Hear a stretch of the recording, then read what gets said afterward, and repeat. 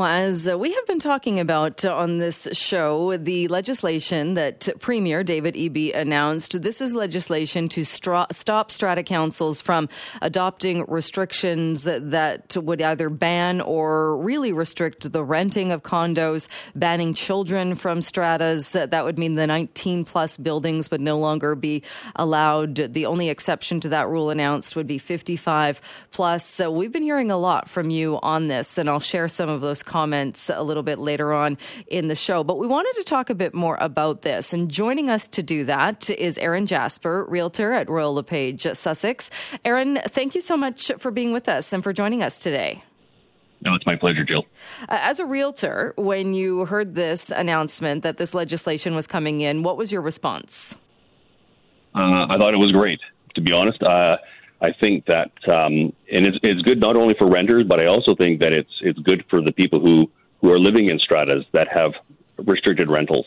I think unfortunately, there's a perception that renters are I don't know, not to be trusted. There seems to be a lot of disparaging comments made about renters, and yes, there's always a few, bad apples in the barrel. But I think that. That renters, to people who are not in a position to buy, should be given a fair shake. And I think that if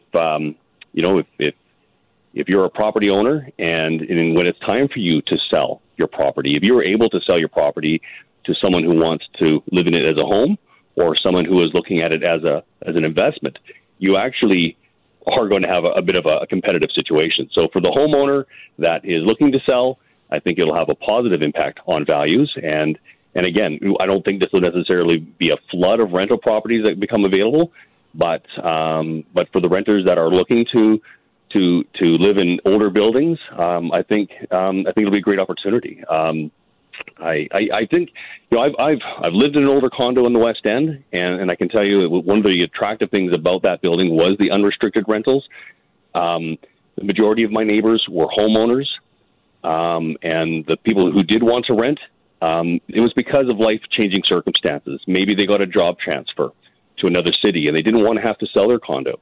Maybe they were a snowbird. Maybe they wanted to go to the States for a certain time of the year and wanted to rent out their place. So there are many reasons why someone who initially bought a property as a home may want to rent it out.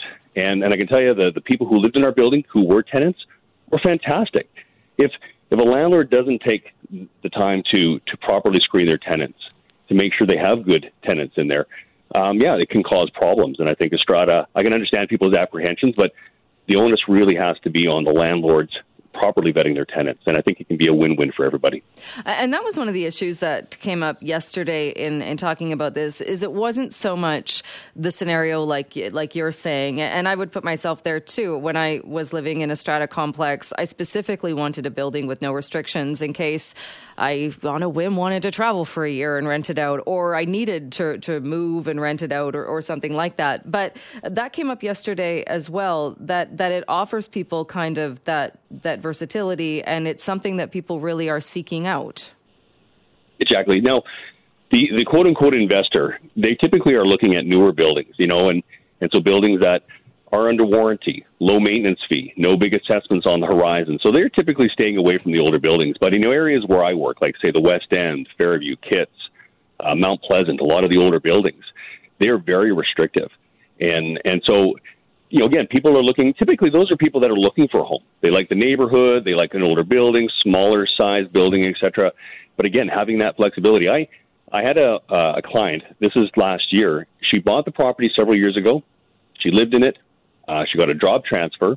She was lucky enough to be at the top of the rental list. She rented it out, wonderful tenants. The tenants moved out, and she got bumped to the bottom of the list. And she could have got a little bit longer on a hardship, on a hardship case, but not a lot. And so here's a person who, she worked hard. She's a young professional. She bought the condo.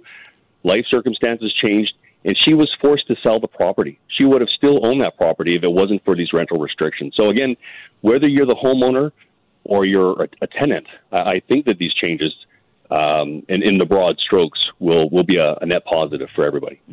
Interesting you mentioned that as well, because that came to my mind also, the hardship. But if you've ever been in that scenario, and I'm sure there are people listening who have, but also even the fact that you're in that position in your life and now you have to go and plead your case to the Strata Council and explain why you need a hardship exemption.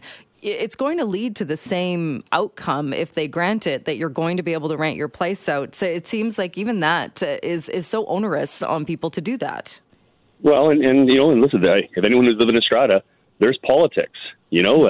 People, persons on council doesn't like so-and-so in another suite, and there's all these weird dynamics. And so I guess lucky for you if you happen to be on good terms with your Strata Council, but if for whatever reason you're not, and you're kind of at their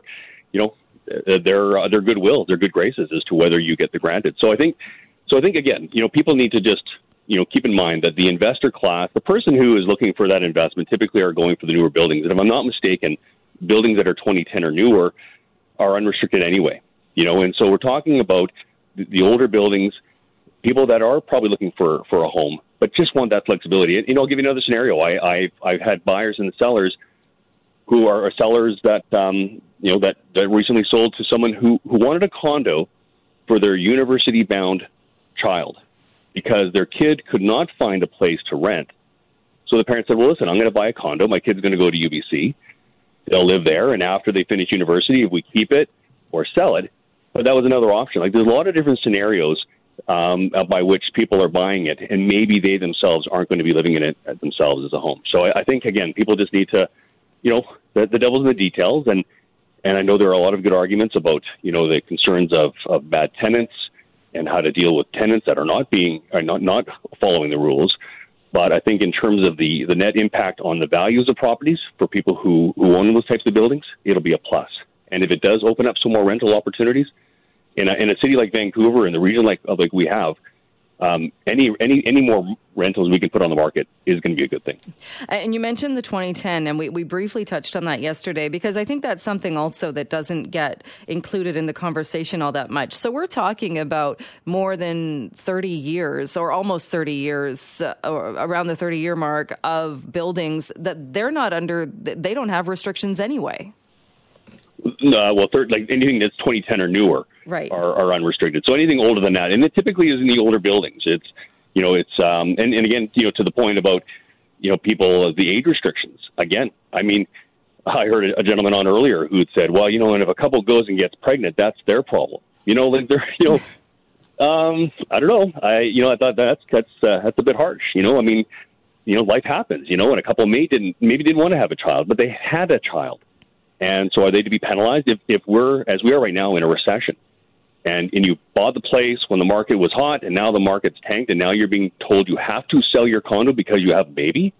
Like, I don't know. I just think that overall, the people that are worried about absentee landlords, those are typically buildings that are newer, and again, anything that's 2010 or newer. The people that are looking to buy in the older buildings are looking for a home, but just want that flexibility. And for those folks that are listening to your program who live in buildings like that, I promise you, with these restrictions being lifted, it will actually lift the value of your property. It won't have a negative effect. You see clients, or you work with people then that specifically want to move into buildings that don't have restrictions? I've had clients that have steered away from those because, they know that, maybe they're going to get that job transfer to Calgary, and if the market's great, well, fantastic, I'll sell it. But they don't want to be put in that bind. And like I said, this one client, it was a beautiful one-bedroom in the West End, and she was forced to sell. She would have still owned that property, but because of these restrictions, she had no choice but to sell that property. And I don't think that's fair. And just to touch on the age restrictions as well, I don't know how many buildings, or if there is even an inventory of buildings that currently have the 19 plus. But your thoughts on that is that it's not going to make a huge difference either if we move to, with the only age restriction that would be allowed would be 55 plus? Well, again, in the areas that I work in, I've seen 55 plus buildings, North Shore in certain areas, but I haven't really seen a lot of, 19 plus restriction buildings in the areas that I've focused in. So Yeah, I don't think that in itself is going to be much of an issue. And again, I can't speak to other municipalities. It might be more prevalent, restriction in other areas. But I don't think the tenants should be tarred and feathered the way they have been. Yes, I've lived in buildings where the owners were worse than the tenants.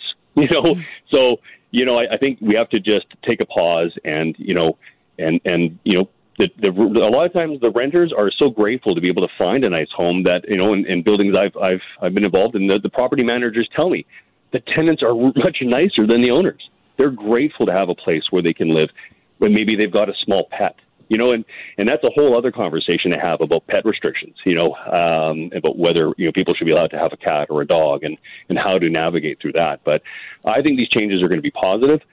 And I think, again, not only positive for the homeowners, but also for opening up a few more properties for desperately needed tenants. All right. Well, we'll have the pet conversation next time, but we'll leave that there for today. Aaron, thank you so much for joining us. I appreciate the opportunity.